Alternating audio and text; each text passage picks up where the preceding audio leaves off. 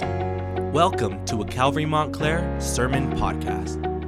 It is our desire that you will learn of Jesus, grow in Jesus, and share Jesus with other people. Service times are on Thursday evenings at 7 p.m. and on Sunday mornings at 9:30 a.m. For addresses and directions, please visit our website, www.cmontclair.com. We pray that you are blessed by the teaching of God's Word by Pastor Joe McTarsney. So this morning, we're going to be studying 1 Corinthians chapter 13. We're going to look at verses 4 through 8, and we're going to study 16 descriptions of love, 16 action descriptions of agape love. And so we're going to see what love looks like. And I do encourage you within this list that we are going to be uncovering and examining very closely, that you and I will hold up these characteristics of love, this description of love, that we will hold it up like a mirror. And that we would evaluate ourselves and each and every single one. And then we'll ask the Lord, ask the Holy Spirit of God that He would reveal to us and what areas that we need to grow in.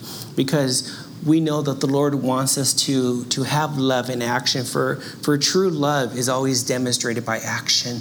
And so what my family needs, they need a loving person. And what people need in this community and people that we work with and people that we interact with, what they need is love, unconditional love. And last week, if you were here, we had a thorough study on the definition of love, what God's love is all about. Now, this week, we're going to be looking at 16 attributes or 16 characteristics or the description of what love is. And we see those 16 aspects of love from verses 4 through 8. So let's look at verses 4 through 8 at this time.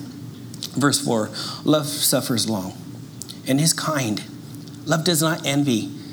Love does not parade itself. It is not puffed up, does not behave rudely, does not seek its own. It is not provoked, thinks no evil, does not rejoice in iniquity, but rejoices in the truth. Love bears all things, believes all things, hopes all things, endures all things. And finally, verse 8, the beginning of verse 8, love never fails.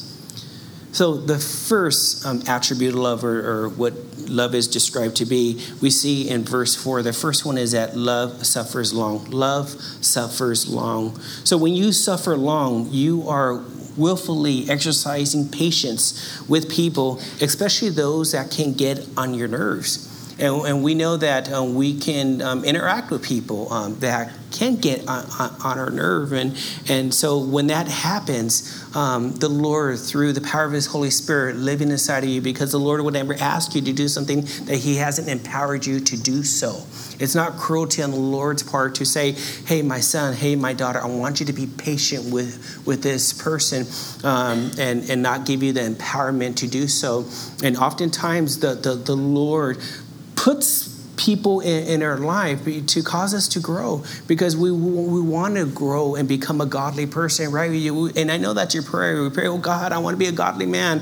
Oh God, I want to be a godly woman. We pray that. Well, part of being a godly person is to be a patient person. And sometimes being a patient person or suffering long and being patient with them is sometimes you have to deal with people that are not patient. And then they interact with you, and they rub you. Not in a good way either. They rub you in a godly way. I have discovered this, that we don't choose how we're going to grow in godly way. Oftentimes we think, I need to hear this great Bible study by J. Vernon McGee, or by this pastor or that pastor, or I want to grow by my time with the Lord and my devotion, or I want to grow, Lord, just by prayer. But God says, no, sometimes what I'm going to do is I'm going to send a Saul to you. And I'm going to send a Saul to you, and I'm going to put you in the cave of En-gedi like David did. And you're going to have an opportunity to grow in patience. And you have an opportunity to defend yourself, but I don't want you to defend yourself. I want you to be patient. And oftentimes what I have learned, and actually honestly where I have grown so much, is with people that it's hard to be patient with. And so we have an opportunity to put it in action for that's love. We want to be a loving person. What does love look like? Love looks like being having patience. And to suffer long is seen also when you have a long day of work, and you have a long day of work, and then you create your project and you put it on the table, or you're doing a project on the outside, and then someone disturbs it. Someone messes with it. And at that time, we can have an opportunity where we want to snap.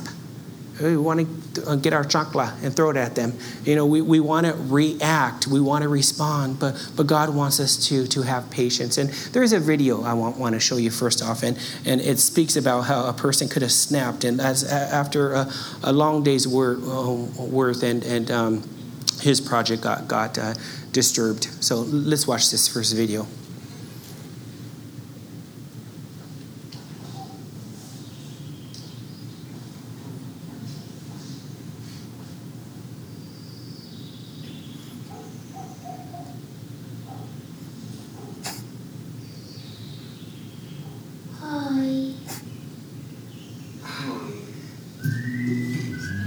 Patience. Passing on. A message from the Foundation for a Better Life. That's the first one I want to show you, and so we get it. That's just to represent how when we are laying cement and or something of that nature, and we're doing something, and someone just disturbs our work. And some of you moms know this too. Where you're in the kitchen, you just clean the whole kitchen, and then you wake up and there's cookie crumbs on the ground. and so it's just being patient and not reacting. Of course, you want to teach them responsibility. Of course, you want to teach people to mature and to grow, but to have patience and not to react.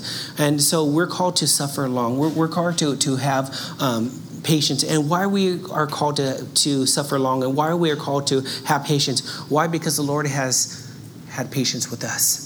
He's been patient with us, and he suffers long with us. In the book of 2 Peter chapter 3, verse 9, 2 Peter chapter 3, verse 9 says that the Lord is not slack concerning his promise, as some count slackness, but is long-suffering towards us, not willing that any should perish, but all that should come to repentance. And we know it's the Lord that has been so patient with us. And as the Lord has been so patient with us, may we be patient with other people.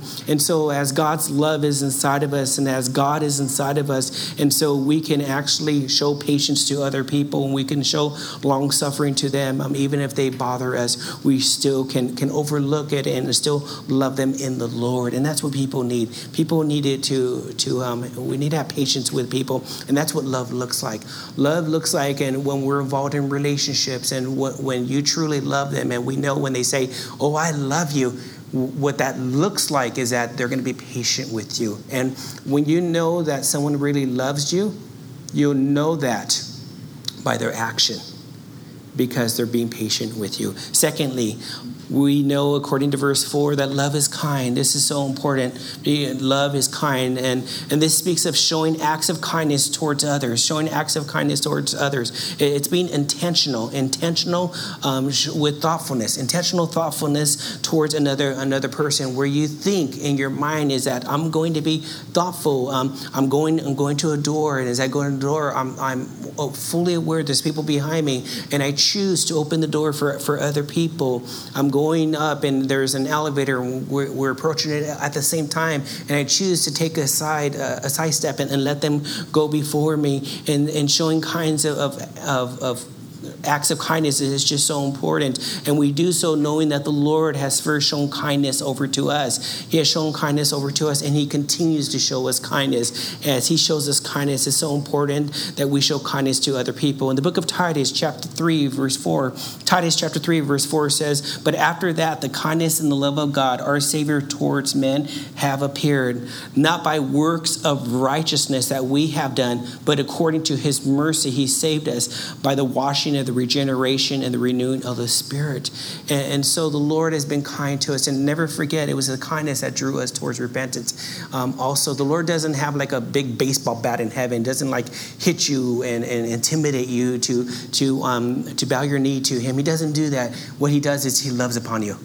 He loves upon you, and it's an unconditional love. It's kindness, and you think the Lord doesn't have to be kind to me because when I was in my sin, I was unkind to other people, certainly unkind to the Lord with my tongue and with my action. But the Lord says, I'm just going to love you to pieces, and I'm not going to transform you, and I'm going to put my love inside of you. And as I put my love inside of you, then you're going to have the ability to show kindness to others. A while back when I was in the youth ministry, I was a youth pastor, and in my office I had this on a piece of paper that I found actually on the internet, and it said 100 random ways to show kindness to youth.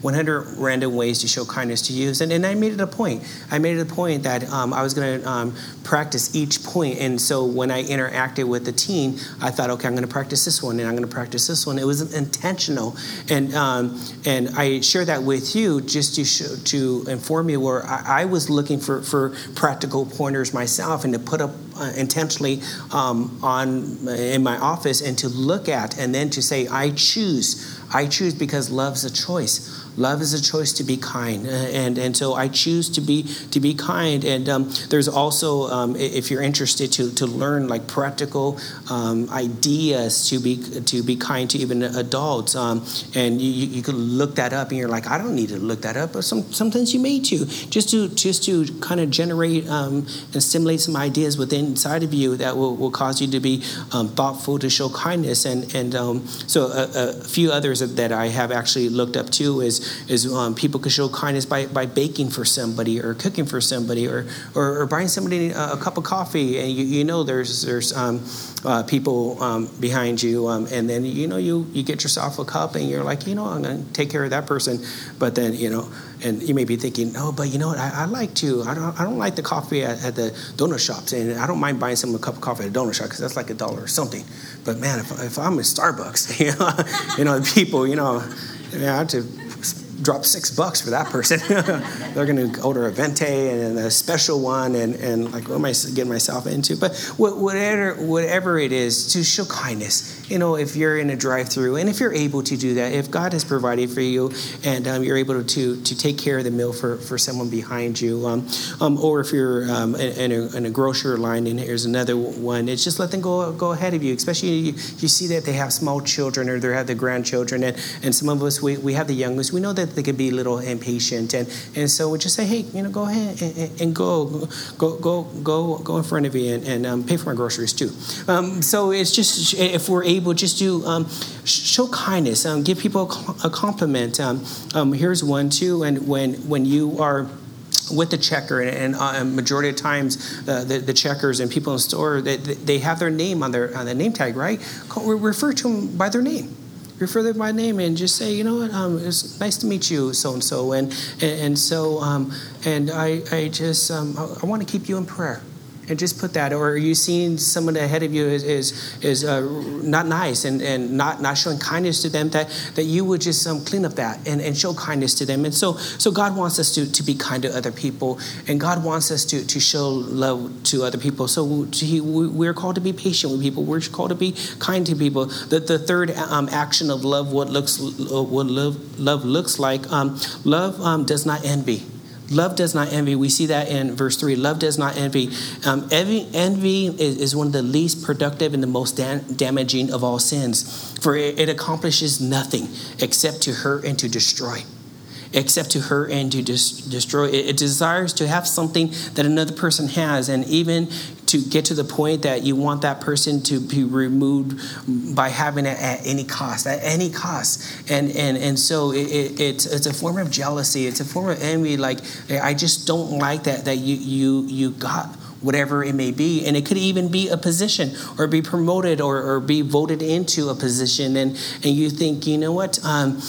I'm jealous. I'm envious, and that we got to take it to the Lord. We got to give that over to the Lord and say, Lord, help me with this in my heart. I didn't really realize it's there until this person got voted in this, or the person got promoted into that. And Lord, I give it to you, and it's important to give it out to the Lord, because the heart of envy is what put Jesus on the cross. The heart of envy is what put Jesus on the cross. Matthew chapter 27, verse 17 speaks about that. Therefore, when they gathered together, Pilate said to them, Whom will you that I release to you?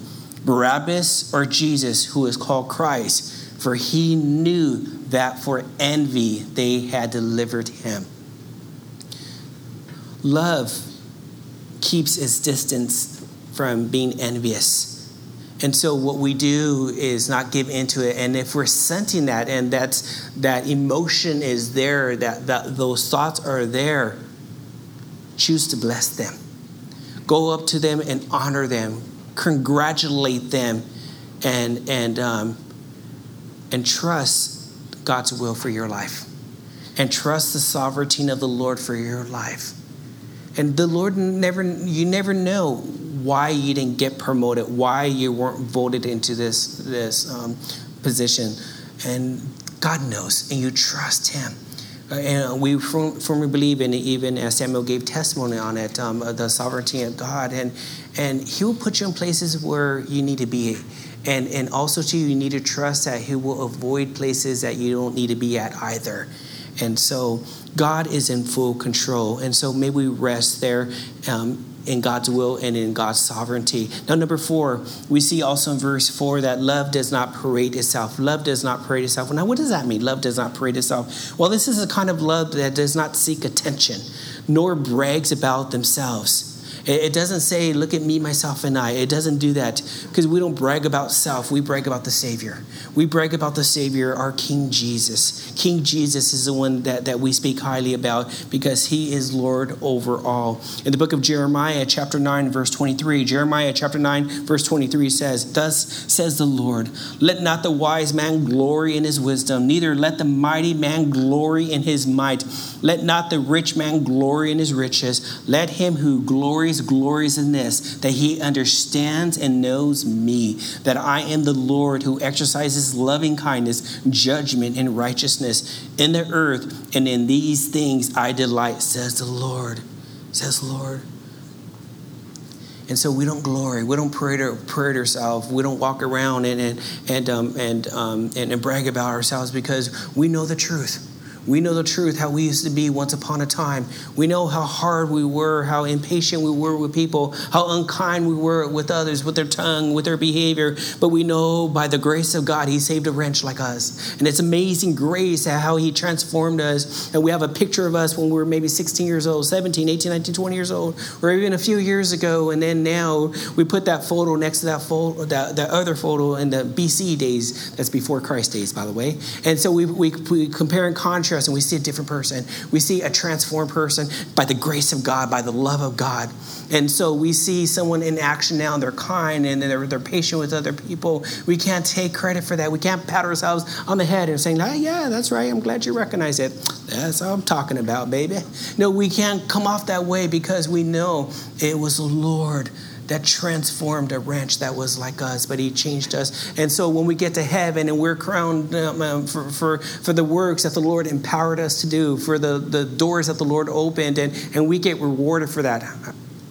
I don't know how that's going to happen, but it's going to happen. And we know as soon as you close your eyes to this world, and eventually when we all go to heaven, a few things are going to happen. We're going to be entering into the marriage feast of the Lamb. We're going to be dining with Jesus. And I do hope we have carne asada and tortillas and Kool-Aid. That'll be great.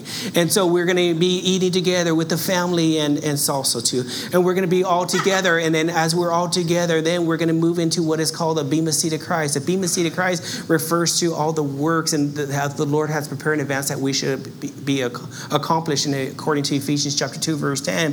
And then we'll be rewarded for the works, if you will. We're like, wait, I don't get it. Lord, you're the one that empowered us to do these works. You're the one that opened these doors for us. And then we get crowned, and that crown goes right back at the feet of Jesus, because He's worthy. Worthy is the Lamb of God who was able to open up the seals. Worthy is the Lamb of God that we're able to get to heaven. I'm getting to heaven because of the blood of Jesus Christ, through His sacrifice. And so we fully know that. So while we're conducting ourselves or interacting upon this earth and interacting with people that are higher up or lower up, if you will. Also, we treat everybody the same, and we don't think ourselves better. And so the way we treat a president of a corporation, we treat the same person if there's homeless too. And then we love and we care, and we don't parade ourselves. And so that's what love is. Now, number 5, we see this in verse 4, where it says, "Love is not puffed up." This is important. This is important because our society that we live in is attracted to arrogance. It's attracted to be self-focused, and that's not love. To be puffed up is to be arrogant and to have a self-focus. It speaks of someone that has a big head, and they walk around and think themselves to be very, very important, and that's not love. For love focuses on the needs of others. Love focuses on the needs of others when it's even not convenient for you. That's what love looks like. Now, there's another video I want to share with you on how even that you focus on the needs of others, even when it's not convenient to do so. So let's watch the second video.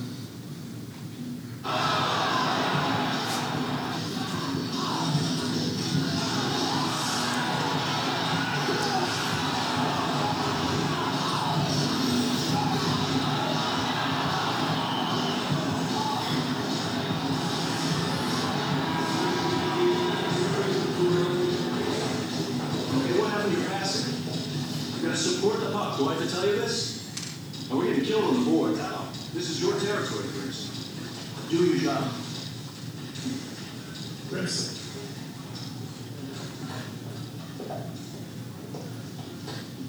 Hello? Hi, man.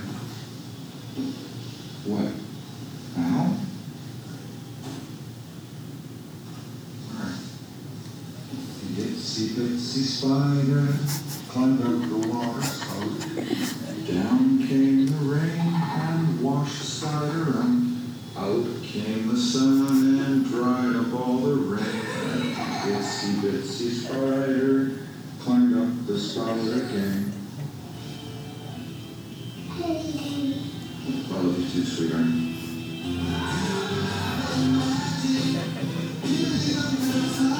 Hey, it's my girl. Love. Pass it on. A message from the Foundation for a Better Life. Isn't that great? I must have watched that 10 times before I sent it over to Ruben to show it to you, our congregation today. That's what love. Love is focusing on the needs of others when it's even not convenient for you or your friends or your teammates are around you. You don't care what they think because that person in front of you is more important. The fact of the matter is that you probably will never ever see them ever again. So focus on your family, focus in on the people that you love, and tell them you are important to me. You are one that I love, and that's what love is. Also in verse 5, this is number 6. Number 6 is that love does not behave rudely. Love does not behave rudely. This describes a person who has poor manners and is impolite. This is one that has flippant answers and has an argumentative spirit about them. This is one that loves, and for some odd reason, loves to shame other people with their rude behavior so they could be puffed up and put another person down. And so this is a person that behaves rudely and behaves rudely even when they are frustrated. And so even if we are feeling frustration, and we're just sensing, okay, I'm getting really frustrated here. May the Lord just give us wisdom. May the Lord give us wisdom that we don't react and dishonor the Lord and then taint the relationship with another person. And then what happens is that our relationship with them gets redefined because of our rude behavior. And that's not love. Number 7, we see this in verse 5. Love does not seek its own. Love does not seek its own. This is being like Jesus in the most basic way, being an other person-centered instead of a self person. And so you don't seek your own. In the book of Philippians chapter 2, verse 4 says, do not let each one of you not look on his own interest, but also in the interests of others. So love is more concerned about the other person's rights and their comforts than our own. In relationship, in order to have a healthy relationship, this is the key to a healthy relationship, is you're focusing on the other person, how you could encourage them, how you could support them, and how you can meet their needs. Because if you're one, you're entering a relationship and you want the other person to fulfill your needs, guess what? The truth of the matter is that we are never, ever fulfilled. We're never satisfied. Only the Lord can satisfy us. Only the Lord can give us true fulfillment. And so we don't put that pressure, we don't put that demand upon another person, but we come alongside the other person and saying, how can I serve you? How can I take care of you? And so we're other people focus, and that's so important. That's love. Number 8, we see in verse 5 is that love is not provoked. Love is not provoked. What does that mean? That speaks about not being touchy, not being provoked, not being touchy, not being irritable, not being so quick to be defensive, and not being one that's always ready to fight for your rights. In the book of Proverbs, chapter 14, verse 17 says, a quick-tempered man does foolish things. No, and that's so true. They do foolish things. And we're not called to do foolish things. And we're not called to have a short fuse, but a long one. And so if you are sensing that you have an edge about yourself, and maybe it's just you're tired, you had a long day, and I get that. And some of you work in frustrating environments. Some of you work with supervisors that are very demanding, that belittle you and treat you like dirt, really. And so then you come home and you're just done. And so one of the best things you could do is to worship the Lord on the way home. Seek God. And so your family members, your bride, your husband, those that call you daddy, those that love you, that they don't get the short end of the stick. They don't get the frustrations that you're feeling. And even if you need to, and I've done this a few times, and when I have had tough days, and I told my wife, I'll be coming home at this time, and so I'm going to just pull over and I'm going to close my eyes for 15 minutes. And in 15 minutes, what do they call that? A power nap? You set your phone, and it does wonders. I'm really liking power naps, by the way. I feel like as any kind of emotional gauge where, throughout the day, it leaves from being full and then goes on to empty. And I just don't want to come home and my family members get the emptiness of it. I want them to get the fullness of it. And so for what? For a paycheck? For what? For people that really don't love me nor my family, and it's my family members that get the arrogance and frustration, the problems. And so, no, may we love our family members. And may God give us wisdom in our tough work environments. And I know some of you work in very tough environments. You're like, yeah, amen to that.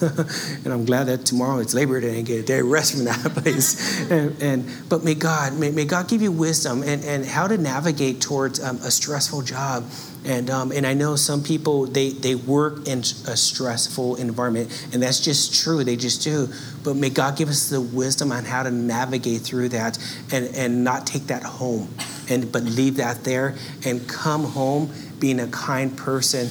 It's just not only the dog, or some pets. They hear the carpool and I don't know what's a pets. They do that. They kind of look out the window, they kind of jump up and down, But even more so, your kids and your wife, they hear you and they're so glad to see you, and we could become short to them. We're irritated. We're touchy. We're so defensive, and so may they get the best of you, not the worst of you. It's so important.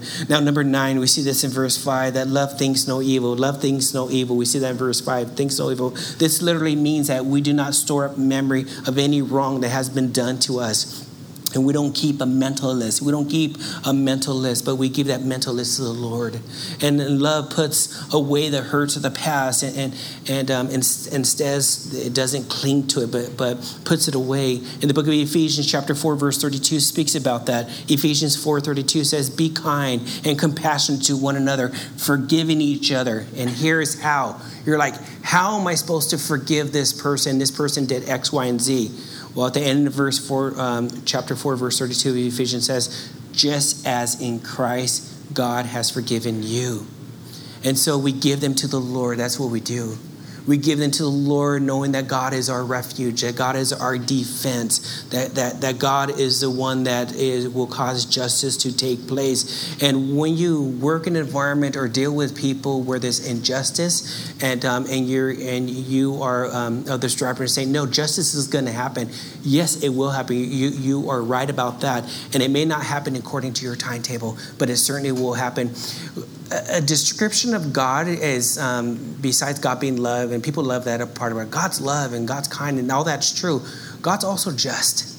And so when God is just, God will take care of it. God will take care of them, and God will take care of you. So you're not being irresponsible about that other person, but you certainly have wisdom.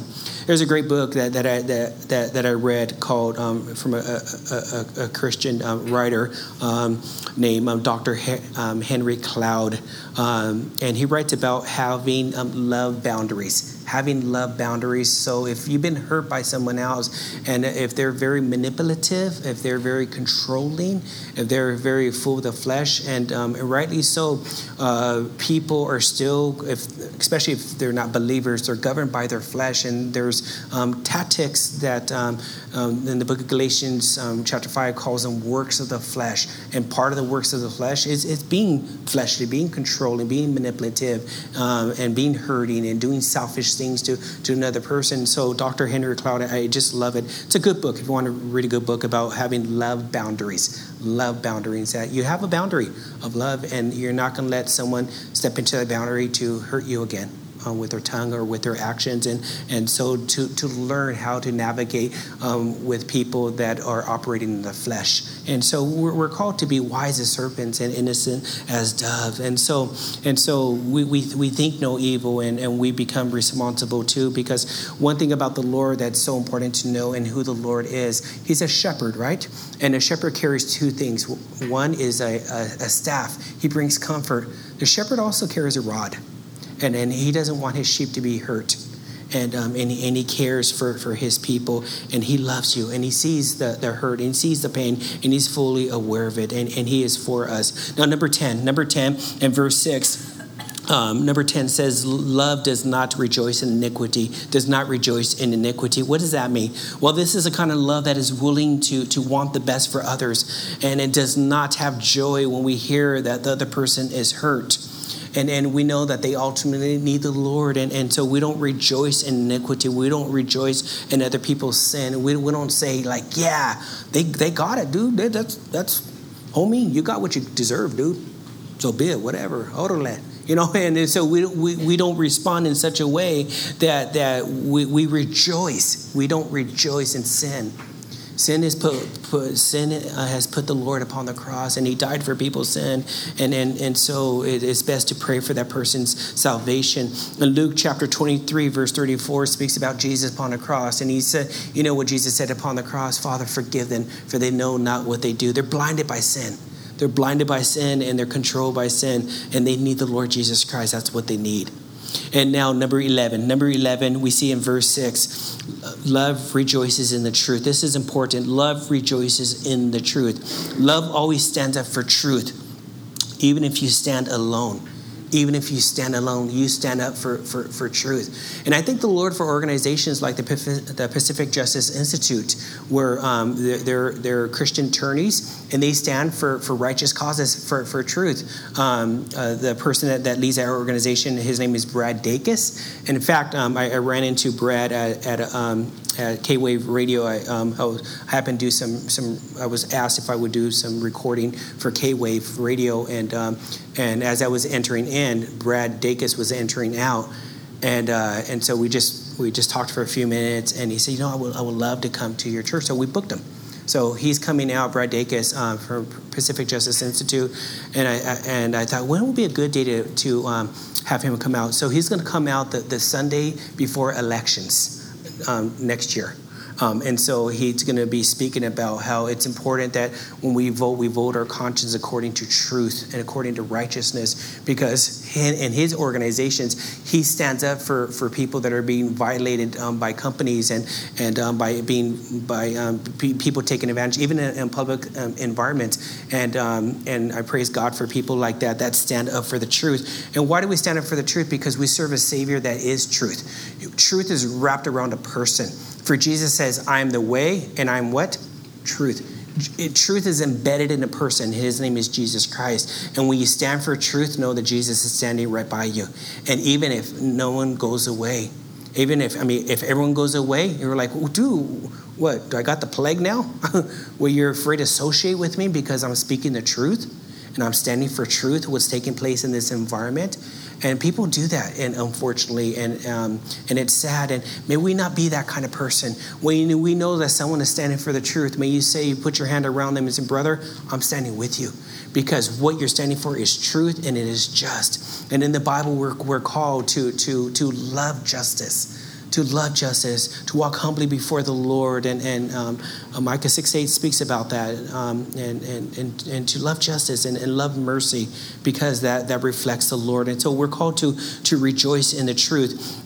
3 John verse 4 says, I have no greater joy than to hear my children walk in truth. A lot of times people have that for parents, but no, God the Father has that for us.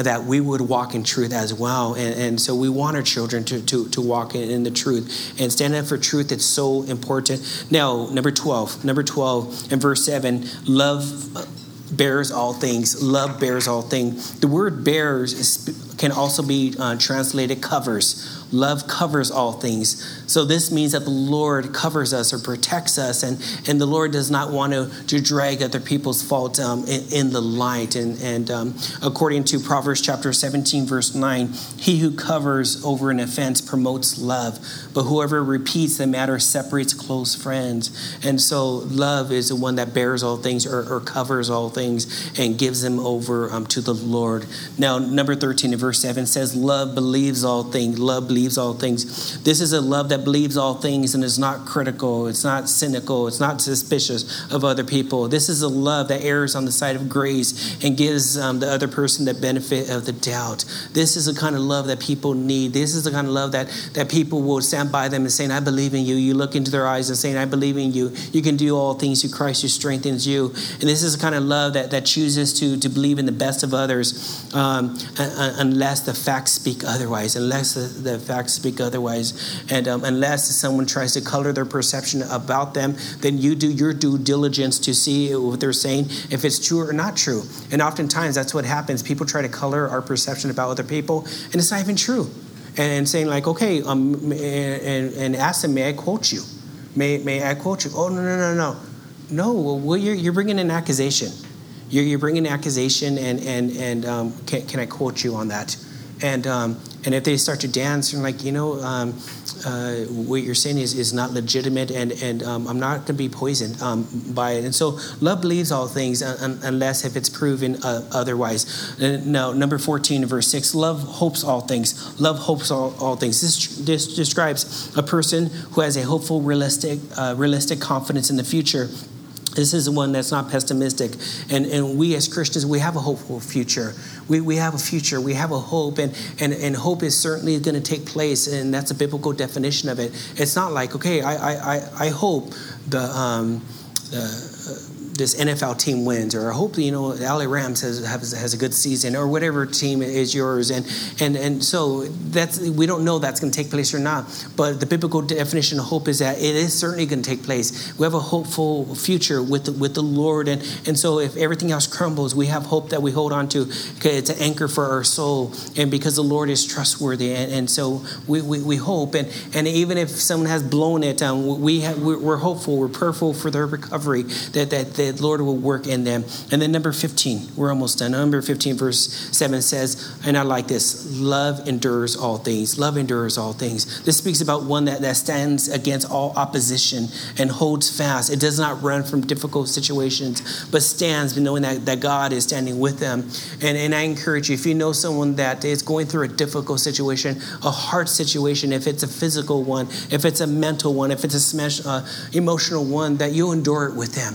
That you say, I'm going to stand with you. I'm going to pray for you. I'm going to send you text messages. And I'm there to be a support to you, that you endure all things. And that's what we as Christians are called to do. That's showing love towards other people. And you do it yourself. You can endure all things. You don't have to give up. You don't have to throw in the towel. You don't have to end it all. But that you rely upon the Lord and you can endure all things, because his amazing love over you will give you the strength that you need. And lastly, in verse 8, number 16, love never fails.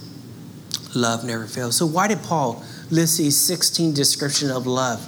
Well, because the people at Corinth, they were all involved in spiritual gifts. And we covered this last week and the week before. They were all about gifts. But gifts are temporary. Love never fails. Gifts won't last forever. Only love will. Love will last for all eternity. So Paul wanted the Corinthians to know that giftedness is not a measure of maturity. The display of love is. And he wanted them to know that, yeah, you could be gifted in this area, but if your gift is not coated in love, it's not the fragrance of love, it's like noise. It's like noise. And the best thing that we can have in life is love, loving other people. That's what people need. What does love have to do with it? A whole lot. A whole lot. Love is the way of a Christian. Love is the way of the Lord. People know that we are believers, not by our gifts, but by our love. And it's just so important. It's so important to be loving. It's so important for me, and I start with myself, that the way I interact here is the same way that I interact with my family members. The way I interact here, the way I interact at home, is to be consistent all the way around. And it's important. Consistency is important. Otherwise, what you say, they can't really hear, because they just hear noise. May they see love. And so when we love other people, when we have our gift, watch out. Love and gifts, they go hand in hand, and great things can be accomplished for the Lord. Let's be used by the Lord. I want to close with this. In each of these descriptions that we describe, you could put the name of Jesus in there. Jesus is patient. Jesus is kind. Jesus is patient towards you. A lot of times you're not patient with yourself. Jesus is kind. A lot of times you're not kind with yourself. He's kind towards you. Or maybe you work with someone, or maybe live with someone, married to somebody, and they're not kind to you. And you go into a room and you let it all out. You cry. You're like, is anyone kind to me? The Lord says, I'm kind to you. The Lord is kind. The Lord is love. The Lord is patient towards you. And rest in who you are in Jesus and receive all that Jesus has for you. These 16 descriptive of love, that's who Jesus is, and he wraps you with all those 16 characteristics for you. Receive it. And let's abide in the vine, as John 15:5 says, so we could bear much fruit, so we could love and we could display this to other people. And by the way, fruit, like a fruit tree, it's always for other people's picking. So all these areas, it's for other people, not necessarily for us. Let's pray.